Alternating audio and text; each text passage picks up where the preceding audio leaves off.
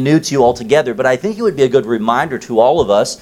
And again, we're looking at what the Bible says concerning all these things. Religion, we're not talking about religion in the broad sense. Religion is what causes planes to fly into Twin Towers and kill thousands of people, okay? Religion never saved anybody. We're not talking about, a greater, more elite group of Christian believers, okay? We're simply talking about what do we as Community Bible Church believe? And how and what does the Bible say about these things? What defines us as Baptist believers? You may not call yourself officially a Baptist, but I know personally from having been in this church and pastoring this church and knowing the beliefs and standpoints of the people within this church that we are Baptists through and through. We just may or may not know it for some of us.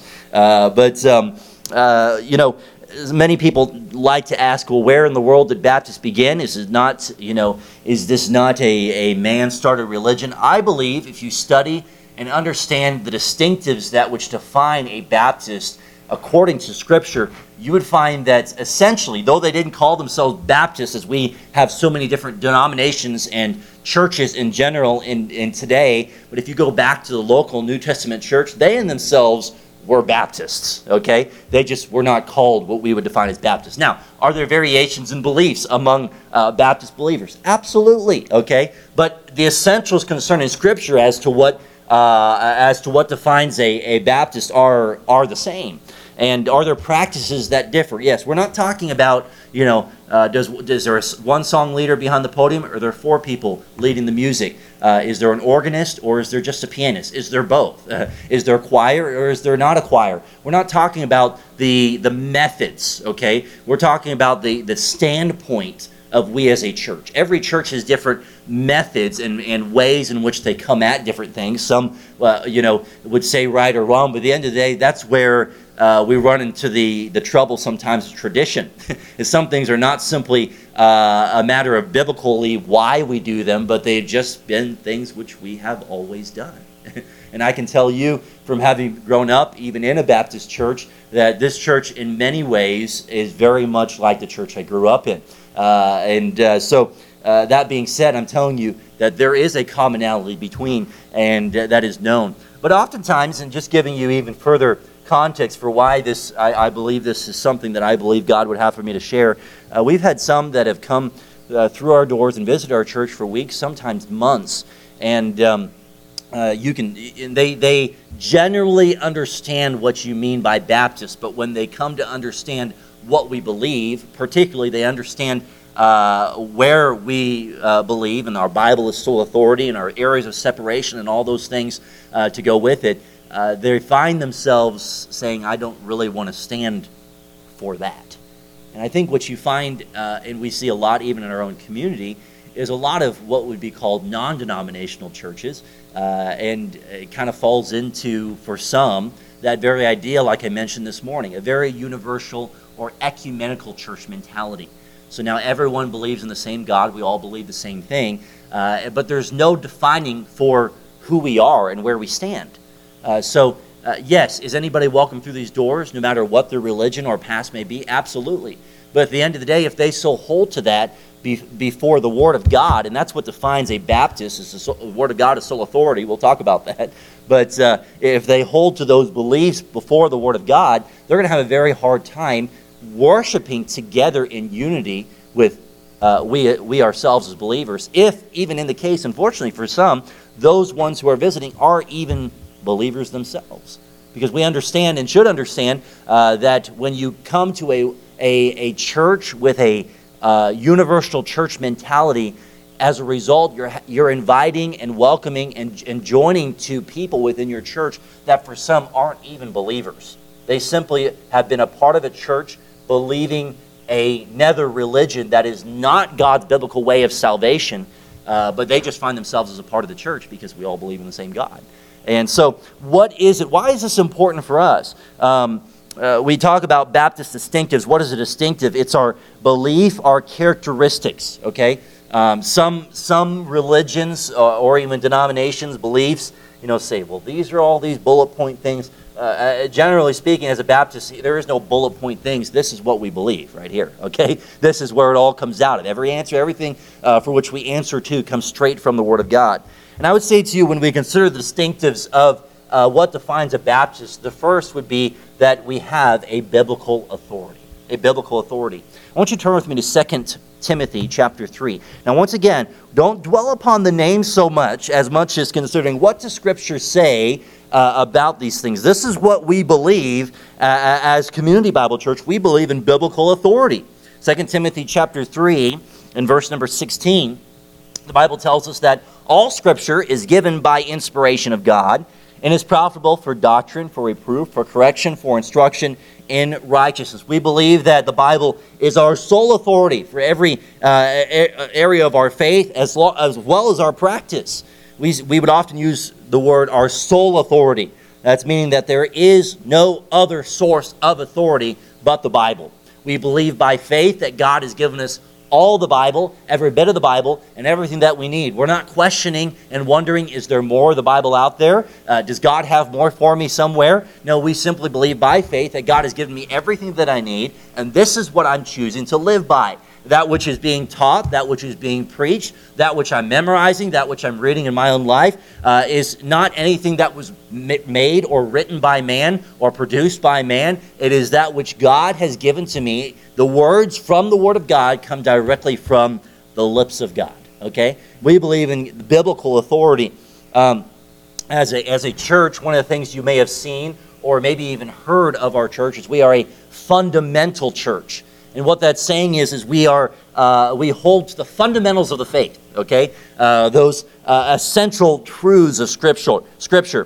For example, the verbal inspiration of Scripture, or the deity of Christ, the blood atonement, salvation by grace, the second coming of Christ. Those are the things which we believe is a fundamental church. And they all tie into the very fact that we are a church that believes in biblical authority. Amen? If we followed a religion of man, we'd be following a vain religion, okay? We'd be following a vain belief system. But we believe in the whole Word of God. And that's why we preach and teach from it. And the goal and intent is not to exempt ourselves even from any level of obedience to the Word of God. We obey all of it. If God has commanded it, we obey it. If God gives a principle concerning it, we develop convictions out of it, and we choose to live a life that glorifies God through it. And so we believe in a biblical authority. I would say, secondly, when you define that of a Baptist, it would be speak concerning the matter of autonomy, an autonomous church, the autonomy of the local church. Turn with me to Ephesians chapter 1. Ephesians chapter 1. The word autonomy in itself means self-governing. Okay, self-governing. In other words, that's why when you often would hear our church is fundamental, but yet also independent, okay, that's speaking of the fact that it stands alone from any type of organization, any type of fellowship, convention. Our church is not run by the state. It's not run or by a board or any association, but it is independent, okay? And that is a biblical stand of the local church. We find that in Ephesians chapter 1, verse 20.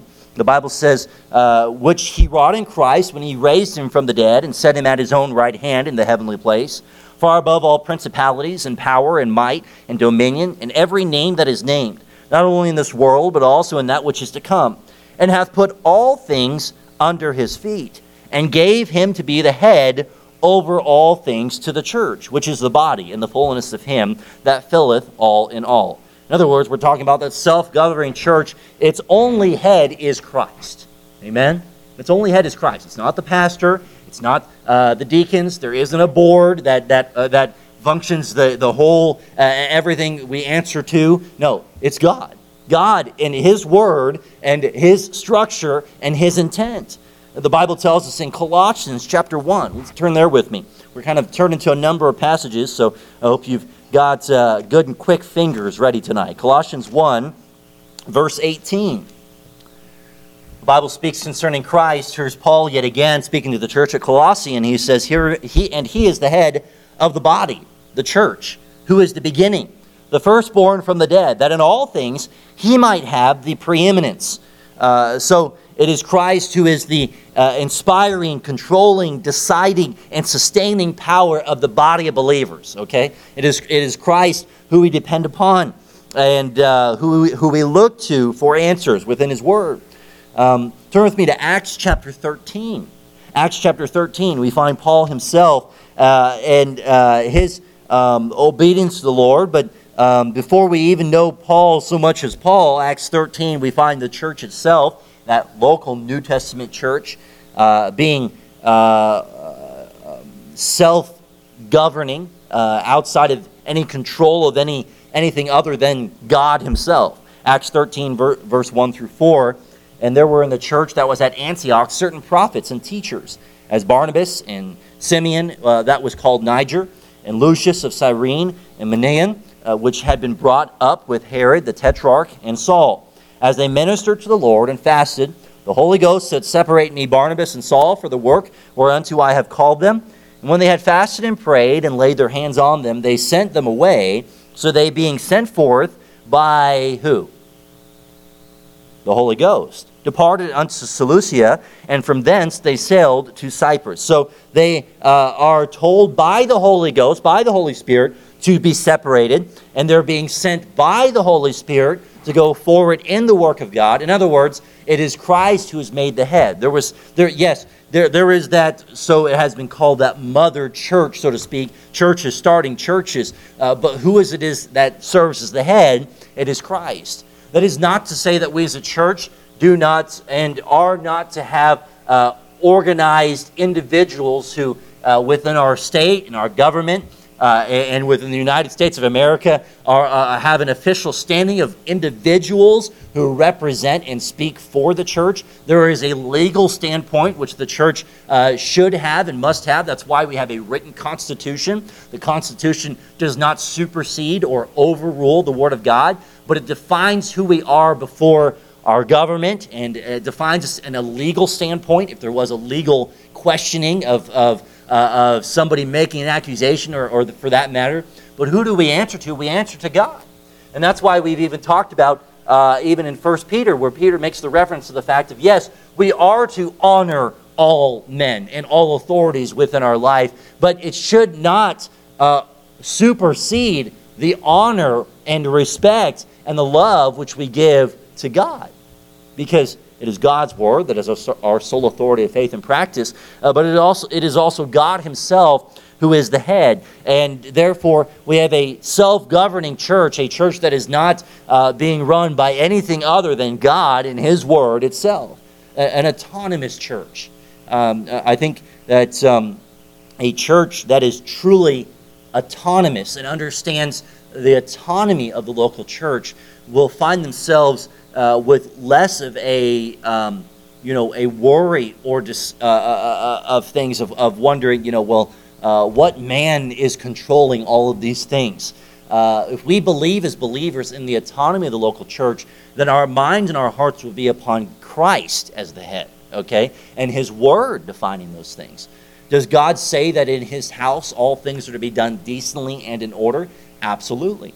And that's why when you read in Scripture, and we'll look at that together, you had men, deacons, and you had elders within the church who helped to bring some of that order, God's intent, and God's structure within the church. It could not be properly functioning as a decently and an ordered church without God's purposeful leadership to bring that order. Does it happen in churches that sometimes the man within the church or men within the church overemphasize Christ as the ruler? It does happen, okay? God forbid it should happen in our church. But we believe as a church, and I don't believe there's any disagreement of this in any way, shape, or form. We all believe in an autonomous church, a self-governing church. The Bible tells us in 1 Peter chapter 2, we've been there together, but turn there with me. 1 Peter chapter 2, we look at the third thing, and that is the priesthood of believers. The priesthood of believers.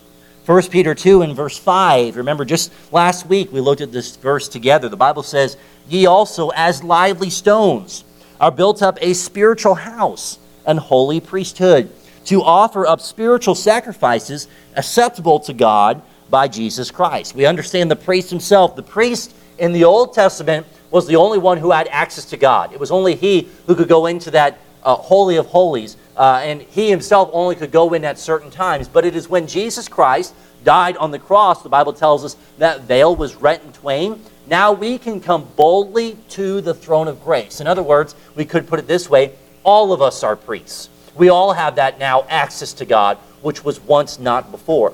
That's why we as believers here at Community Bible Church do not believe that there is to be a priest to whom is serves as the mediator between you and God. I am not the person that you come to and confess your sins to. It is Christ who came as the mediator. Amen? He was that middleman. He is the one who made the way possible for us to be able to come before Christ. That's why 1 Timothy 2, verse 5 and 6 tells us, "For there is one God and one mediator between God and man, the man Christ Jesus, who gave himself a ransom for all to be testified in due time."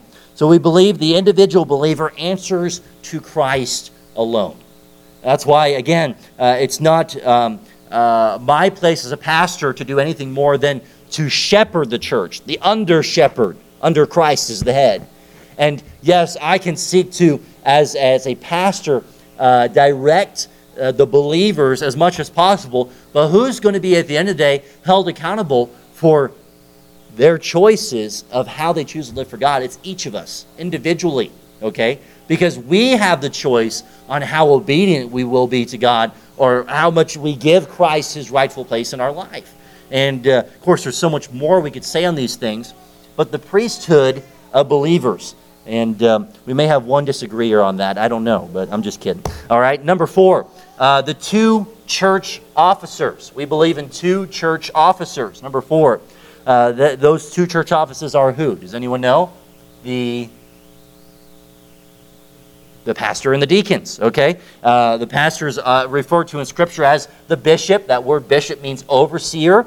But as we, in our English language especially, have gotten to where we use the word pastor. If you call me bishop, I'm going to look at you funny, okay? But 1 Peter chapter 5, if you're still there in 1 Peter 5, verse 1, the Bible says, "The elders which are among you I exhort, who am also an elder, and a witness of the sufferings of Christ, and also a partaker of the glory that shall be revealed. Feed the flock of God which is among you, taking the oversight thereof, not by constraint, but willingly, not for filthy lucre, but of a ready mind, neither as being lords over God's heritage, but being ensamples to the flock. And when the chief shepherd shall appear," and we could go on these things, but here now, pastor's preaching to himself, okay? This is God's order and instruction for the pastor. And, of course, as we would read further in Scripture, there are qualifications that are to be for an individual to be a pastor. And by the way, those are qualifications for a pastor, but they should be qualities of every believer as well, okay? They should be things which we are seeking to make a part of our life. But we as a church, Community Bible Church, we believe in a pastor-led church as it being a biblical structure that God has given to us within the local church. It's not, again, the pastor being a lord over. That's not with the pastor having a focus only upon his own needs and his own desires, but simply being a shepherd of the flock. Okay, that's God's intent. So it is God who calls the pastor. It is not, when Community Bible Church was looking for a pastor before Pastor Miller came in, okay, it was not, okay, we're going to define and see who is, going to be the next pastor in that sense of the way of them searching. No, it was a belief that God was going to bring along the right individual, and that individual to whom God brings is going to be an individual who knows that they have been called by God to pastor, okay? God ordains the pastor in heaven, the Bible tells us, and we believe that through the laying on of hands of the pastor, that's a recognition of what God has already done. And that's why you may or may not have seen or been a part of an ordination council, and that of an individual being ordained into the ministry. And what that ordination council is saying and doing is they're saying, we believe that God has called this man of God, and we recommend him to the ministry. And so we believe that God knows the church needs a pastor, a shepherd, and that it is God's design within it. Again, are we talking about an individual who's, the cum law of individuals, a high above everyone else? No. We're talking about a sinner saved by grace who's been called by God to lead his people, okay? We're not talking about any elite individual here, all right? If that is the mindset of any individual that the pastor is seeking or is creating himself to be something more than that, then it is a wrong and a biblical stand for that man of God, and he'll be held accountable before God for that. But the pastor is to be the overseer, and by the way, it's the pastor who's held responsible for the church. As a pastor, it's not a matter of I can sit and pick and choose that which I want to preach from, and but if I do that, here's the end of the day, I'm going to be held accountable before God for that. I could say, well, we're just going to believe all these things and not these other things, but who's going to be held accountable? I'm going to be held accountable for that. And so I am, by calling of God, of responsibility to be preaching the whole Word of God. And then we as a church, not of any question other than understanding, hey, this is simply the man to whom God has called to preach the Word of God, and we all believe that the Word of God is our sole authority of faith and practice. So long as the Word of God is being preached by the man of God to who we believe is called, we're going to take what the Word of God says, we're going to apply it to our lives, and we're going to put it into action, okay? This is what a local church, a local New Testament church looks like, okay? And I believe that as we're talking about this, that is that which defines our church as well, and the body of believers here. So God instructs the pastors to feed the flock of God. That second office is that of a deacon. Acts chapter 6. Acts chapter 6. I really think maybe it's part of a northern mentality. Maybe it's just because for some of us we're more introverted. But there is a thought for some in general, no matter where you go, that I have no desire or intent or any, wanting to be a deacon ever, okay? And what does the Bible tell us about the deacon?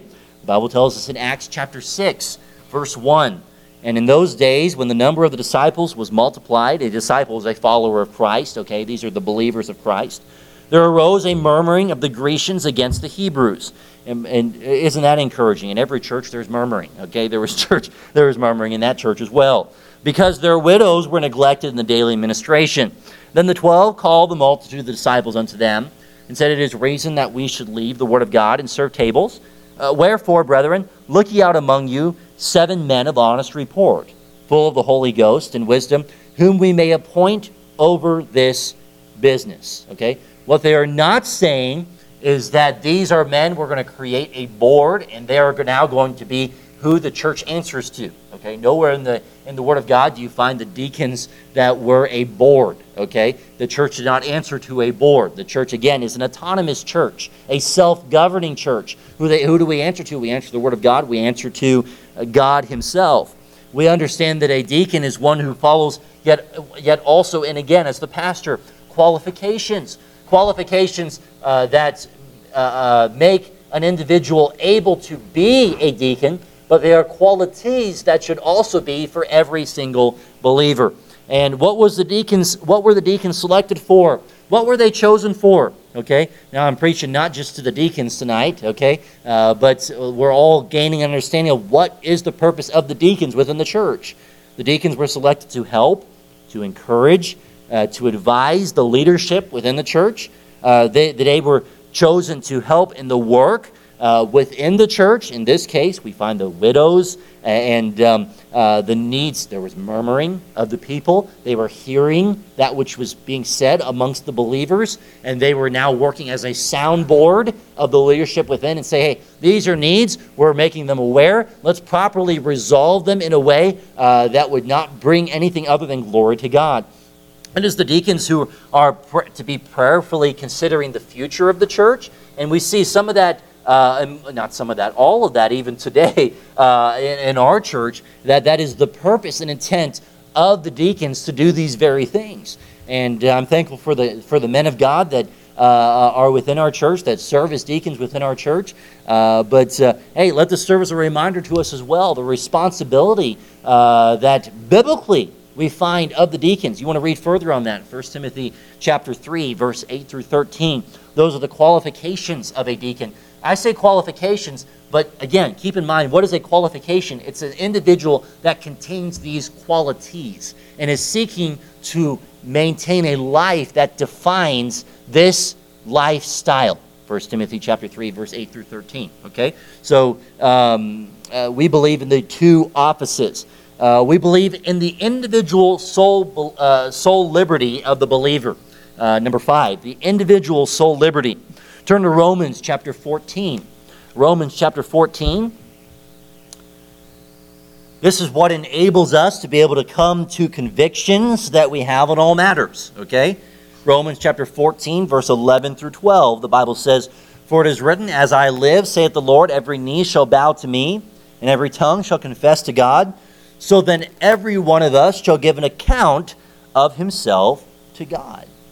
The Bible tells us further in Galatians 5, verse 1, I'll read it to you. "Stand fast, therefore, in the liberty wherewith Christ hath made us free, and be not entangled again with the yoke of bondage." So soul liberty is a gift from God. It's the individual freedom of the soul, okay? To develop convictions is what I believe according to the Word of God, and I'm going to live for Him. And if I'm not living by in accordance to the Word of God, I'm going to be held accountable for that, okay? A church that seeks to have any leadership where the individuals are answering to man is an unbiblical church, okay? We don't answer to man, we answer to God. So there's the individual soul liberty of the believer. We believe that man is responsible for his choices, and he has the free choice to choose and make those decisions, okay? And we could take that even further. And when it comes to the matter of salvation, we believe that man has a choice to decide whether or not he will receive Christ. It's not, there is not the practice of God in any way, shape, or form that God's only choosing some that can come and to receive Him and that can come to heaven. The Bible tells us we, as an individual, choose within ourselves of whether or not we will give our life to God, and as a result, then live in obedience to Him. And at the end of the day, someone can try, an individual, a man can try all they want to. They can pressure even, but you can only help a person as much as they want to be helped, because every individual is going to be held accountable before God for their own choice. Okay, the person that wants help will make the choice to say, "I want help in these matters of my life." But for the believer, it is we believe according to the Word of God. We develop our own convictions, and through those convictions, standards within our life, and the individual soul liberty of the believer. Number 6, we believe in saved church membership. Saved church membership. We don't believe that anybody can just join themselves to Community Bible Church. Now, do we have people who call Community Bible Church their church home? Absolutely, and we should. I think that's a good way to phrase it, honestly. It's not something I coined, so I'm not taking no pride in that. But I'm saying to you that all people should be welcome to our church, but when we consider the matter of church membership, it is, number 1, a biblical thing, and there is to be order within it. Turn with me to Acts chapter number 2. Acts chapter 2. When did some may ask, when did the church begin? Well, the church in its very essence has always been, because the Bible says where 2 or 3 are gathered in His name, He is there. The church is the body of believers, okay? But what we do find in the church of Acts is we are finding the order that God gives within the church, and we're finding the Gentiles as well as the Jews, but the Gentiles now realizing their need for God, and they're really, essentially, they're on fire for the Lord. And we find a body of believers that's increasing and increasing and increasing, and the order that was within the church, and this being God's biblical order of the local New Testament church that we also practice today. Chapter 2, verse 41. Then they that gladly received His word were baptized. Okay? Now, take note of this, and we believe this as a church as well, that someone who joins to our church must be scripturally baptized.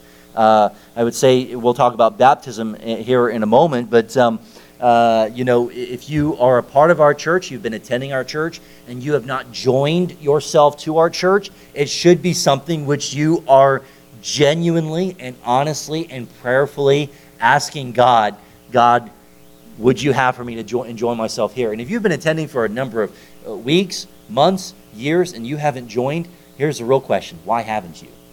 What's keeping you from doing so? God's intent for the believer is that we would enjoin ourselves too. That first step is baptism. And can I say to you, unfortunately, for some, that's the very reason why it holds them back from enjoining within a church. I just talked to somebody a few weeks ago, and that was the very reason why that they were not ready to join, because they had not been baptized, and they weren't really wanting to make that decision to do so as well. But church membership, the Bible tells us in continuation in verse 41, in the same day, okay, they're baptized, and in the same day there were added unto them about 3,000 souls. That word added, we're talking about church membership. They enjoin themselves to. And what does the Bible tell us of these individuals? Verse 42, and they continued steadfastly. What do they continue in? The apostles' doctrine, in fellowship, in breaking of bread, in prayer. Okay? I love that breaking of bread part. Okay? That's a true Baptist. Okay? We love to eat. Okay? But here we find them in full agreement of where this body of believers stands. Okay? The Bible is the sole authority of faith and practice. They're answering to God. They are autonomous. They're independent, self-governing. These are all these things that define them. Turn to Acts chapter 9. You're in the book of Acts already. Remember, it was Saul, or we know him now as Paul himself, who desired to enjoin himself to the church. The Bible tells us in verse 26, and when Saul was come to Jerusalem, he essayed to join himself to the disciples, but they were all afraid of him and believed not that he was a disciple. But Barnabas took him and brought him to the apostles and declared unto them how he had seen the Lord in the way, and that he had spoken to him, and how he had preached boldly at Damascus in the name of Jesus. And so after Paul's conversion and after his baptism, it's his desire to not just as a believer be among other believers, but to belong within the church. And it's that very idea of believing and belonging. See, this is God's church for me. I believe where it stands. I believe in its direction. I'm enjoining myself to it. And I'm making it known to the body of believers. I'm pursuing my effort, my mindset, my goals are the very same thing as everyone else around me. Okay? And that's why it can be hard for some. I remember talking to one about church membership, and we had talked through just about every other thing. It seemed to be right. And when it came down to it, we had just nearly ended the conversation, and it was this, that they were working for a beer factory is what they were doing. And really, does that speak well of the body of believers in the name of Christ? Could we honestly say that it does? No. That was a very hard decision for them to have to make, but it was a decision which they had to make of say, hey, am I going to enjoy myself to say I'm going to separate unto God with this body of believers, and I'm going to represent not just the church, but God in my life.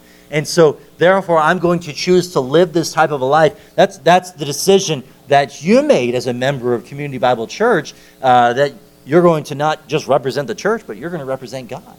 And that is a desire as a church that the people who are enjoined would represent Christ. We're not representing anything more. That's why we don't just, when somebody comes and attends our church, we don't, within a couple weeks to a month, suddenly they're teaching a Sunday school, right? There has to be a matter of, yes, this is where they stand. They've testified of what they believe. Now they've enjoined themselves to the church, and now we recognize, now they desire to serve. Now they desire to be a part. Now they desire to be an active member of the church. Okay, so, but that does happen. It does happen, and it's unfortunate, but it does. And again, what you run into is many problems within the church. And then where does the effort of the gospel for the church increase when there are individuals who are only but claim to be believers before the Lord, of the body of Christ, but the life which they're living is nowhere near separated. The Bible tells us by our fruit we're known to be believers in Christ. And so we don't consider those who are members of Community Bible Church any elite group. Some churches give name tags. We most definitely don't do that, okay? You do not are not placed into some special realm as a member of the church. In fact, for that matter, when you stand before God, I don't believe God's going to say, well, what church were you a member of? But I do believe, and we believe as a church, as you would even find in our Constitution, that it is biblical for God's people to enjoin themselves to a church, somewhere where you belong. You belong. I'm committing myself to God and to the people here that I'm going to be faithful. I'm going to give of my time, my talent, my treasure. I'm enjoying myself to be a part. Okay? If you just simply have individuals that are not enjoying, there's no commitment. There's no strings attached. So, I can attend here, I can attend here. No, where do you belong? If you believe that you belong here at Community Bible Church and you haven't joined yourself to it, you should. So the Bible tells us if saved church membership, we believe that as Baptists. We believe also in the 2 church ordinances. What are those 2 church ordinances? They are what? Communion and baptism. Okay, that's great. Good job. Okay, what is an ordinance? It is an outward sign of a previous inward spiritual relationship. Okay, the 2 ordinances: baptism and the Lord's Supper. These are the things that Christ has commanded us to do. Okay? Both of these ordinances picture the sacrifice that Christ has done for us on the cross. Neither of these ordinances provide a means of grace, as in a way in which we can receive salvation. We simply believe as a body of believers that these things testify and they picture and they are a matter of obedience to God's clear commands to us as believers.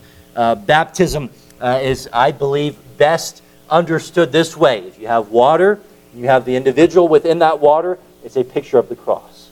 It's a picture of Christ's death, His burial, and then His resurrection. And so we as believers are choosing to die to self, and now we're choosing and testifying before the body of believers and Christ Himself, I'm choosing to live a new life in Christ. The old man has passed, and now I have a new life in Christ. And that is why we believe in baptism by immersion. There are some who would believe baptism by sprinkling, or if they even believe in baptism at all. We don't believe that baptism grants salvation in any way, shape, or form, but we believe that baptism is a command of God, and it is that step of obedience that follows salvation. There is really nowhere in Scripture that you find individuals that come to a saving knowledge of Christ that they don't, knowing God's commands, desire that next step of baptism. Okay? And every time you find baptism in Scripture, you never find it in any form of sprinkling. And it was not of infants who were baptized, but it was of an individual who understood that they were a sinner, that Christ died for them, and that God made a way of salvation available for them, and they received Him by faith, and that that baptism was them going down under the water and up out of the water. Even Jesus Christ Himself was baptized by immersion. So we believe, as in the very essence of the name, Baptist, we believe in scriptural baptism, okay? Baptized by immersion. It identifies a believer. It's a command of God, and it's a declaration of a believer's conversion. I'm just going to give you scripture here for sake of time. If you're taking notes, Mark 1, verse 9 through 11, as well as Matthew 28, verse 18 through 20, there's where the commands are given. God says, I have commanded you to go forward into all the world, preach the gospel, baptizing them. Okay, there's the command. Romans 6, verse 1 through 4. We are not to continue in sin, but we're to live a life that's separated unto God. And we read that there also in Scripture. We say communion or the Lord's Supper. The Bible says in 1 Corinthians 11, verse 26, as often as ye eat this bread and drink this cup, you do show the Lord's death till He come. The word show means to proclaim. You are proclaiming the Lord's death until He comes. This is not becoming the literal body and blood of Christ, but it is a picture and it is obedience to God's command. And in the same way, it's a reminder to ourselves as believers that we would stay faithful to the Lord, that we would keep our eyes on the cross, and that we would not allow ourselves to remain in sin until we go to be together with Christ in heaven. We will always have that sin nature within us. And it is when we partake of the Lord's Supper that we're reminded of Christ's death, burial, and resurrection, of dying for us, what he died for. It was our sins, and it should serve as a reminder that this is the time which I should be doing business with God and making my heart right before God, if I haven't already. Okay? It's reminding me of what Christ has done for me, and even further, a reason for why I should be sharing it with others. I'll give to you the last thing here, and that is separation of the church and state. Separation of the church and state. In Romans chapter 13, in verse number 1, the Bible says, "Let every soul be subject unto the higher powers, for there is no power but of God, the powers that be ordained of God." So our order within our government and everything is by God, but in its very essence, those governments do not define the autonomy of the church, the independence of the church. We believe the Word of God is our sole authority of faith and practice, and we don't believe anything more than what God has commanded us to preach and to teach and to live by. And when it is man that seeks to tell us what we should preach and what we should teach and how we should live, that goes against the clear commands of the Word of God. And it is then at that point that, as we've talked about, that we may need to stand as believers. And there will come a day, we do know, that as sin waxes worse and worse, that the Christian will have to stand as maybe even like Daniel himself, or Shadrach, Meshach, and Abednego, in which there is a order of God's ordained leadership, but there is an order of that leadership for we as believers to go against the commands of God. And so we believe in that separation of the church and the state. The purpose of the government is to ensure the well-being of its citizens and to inflict punishment to those in non-compliance to its laws. But the purpose of the church is to carry out the Great Commission.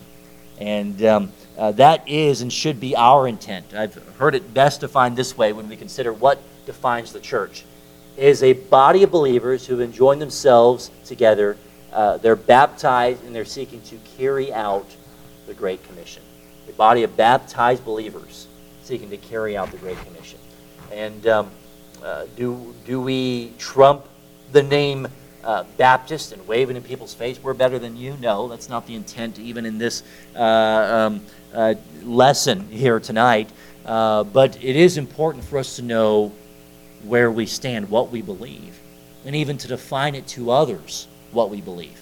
In fact, if you were to take all those distinctives which I gave to you, they make the acrostic itself a Baptist.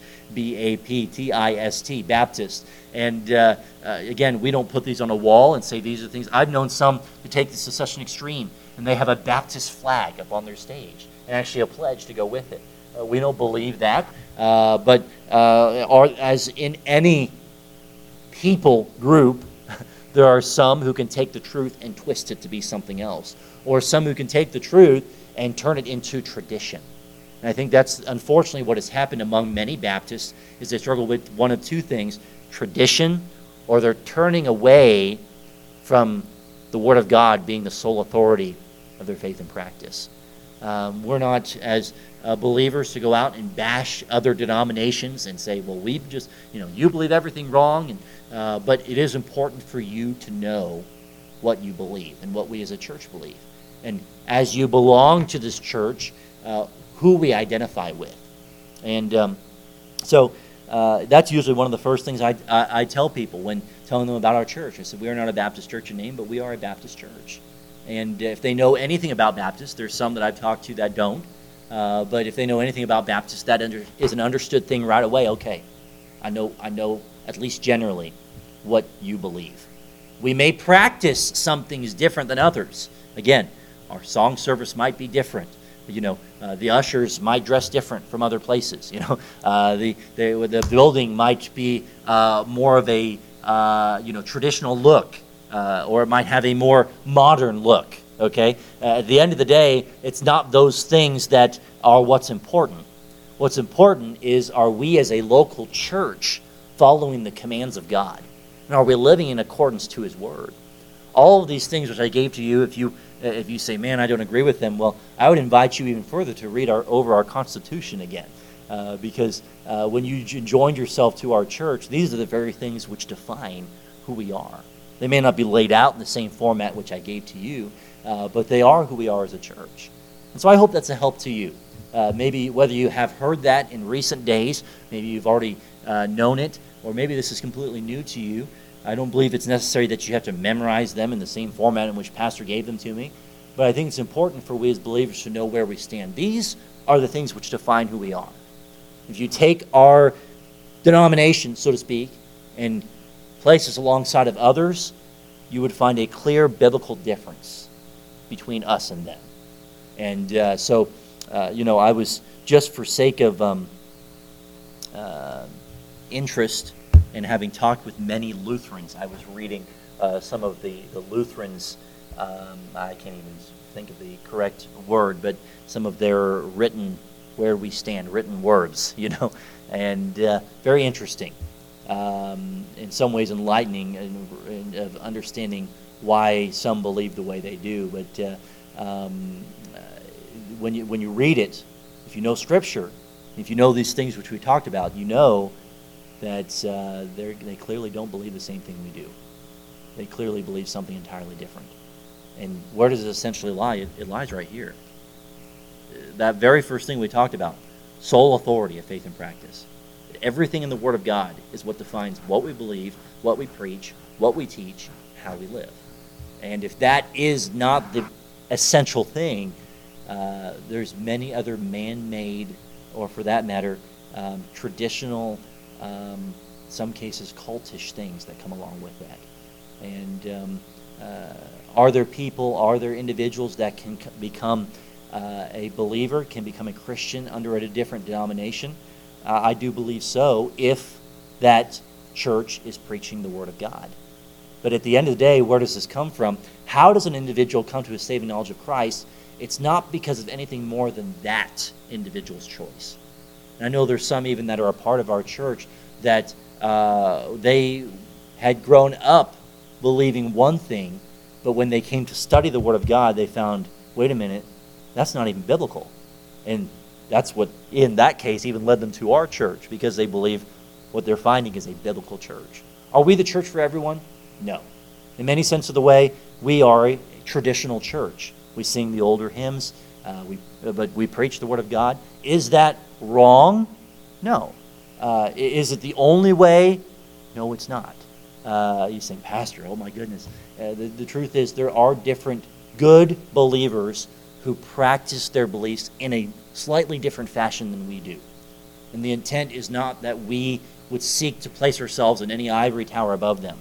There was a generation, I don't think you see that as much now, but there was a generation, I want to say 10, 20 years ago, maybe a little further than that, but that even the Baptists themselves were really butting heads with one another. And it's unfortunate, because we're talking about a body of believers that the greatest thing they're coming at odds and ends with is their methods of their own practice, and not so much about the Word of God as being their sole authority of faith and practice. Some churches take things to further extremes, even further than what the Word of God says concerning matters. And others could take an even stronger stand on those. God's intent for the church is that we would be balanced in all things. And how do we maintain that balance? Through the Word of God. So pray for our church. Pray that God would help us to stay with the old stuff, so to speak, to stay in the Word of God, to stay faithful to it, to keep preaching it, to keep teaching it, to be obedient to His Word and His commands that He gives us. And so my desire as your pastor that God would add to our church, absolutely. But I do think it's an honest evaluation, and would be an honest evaluation of our church and traditional in some areas of which we are, to ask ourselves, hey, is this a matter of biblical standing or not? Is it okay to have some areas of change? It is okay, so long as we're not going against the Word of God. Are we doing things simply for the sake of appealing to other people? Well, there are some things that people look for in a church. I say to you, probably one of the biggest things that people look for in a church is a children's program. Almost every person that walks through these doors is looking for a church. That's something they're looking for. Unfortunately, that's the highest priority of what they're looking for. It's not a matter of, does this church to preach the Word of God and is their sole authority for faith and practice, but they'll join themselves to any church that has a children's program. And that's unfortunate. And at the end of the day, our church isn't for them. But I say to you, we should consider something like that, for example, to be asking ourselves, hey, what can we as a body of believers enable ourselves to be able to make that something which people are looking for to be in our church as well? And we could analyze anything and everything else in our church to consider it in the same way. So long as we stay with the old stuff, the methods can change, but the means always stays the same. Let's pray. Lord, we thank you that you have given us to the Word of God.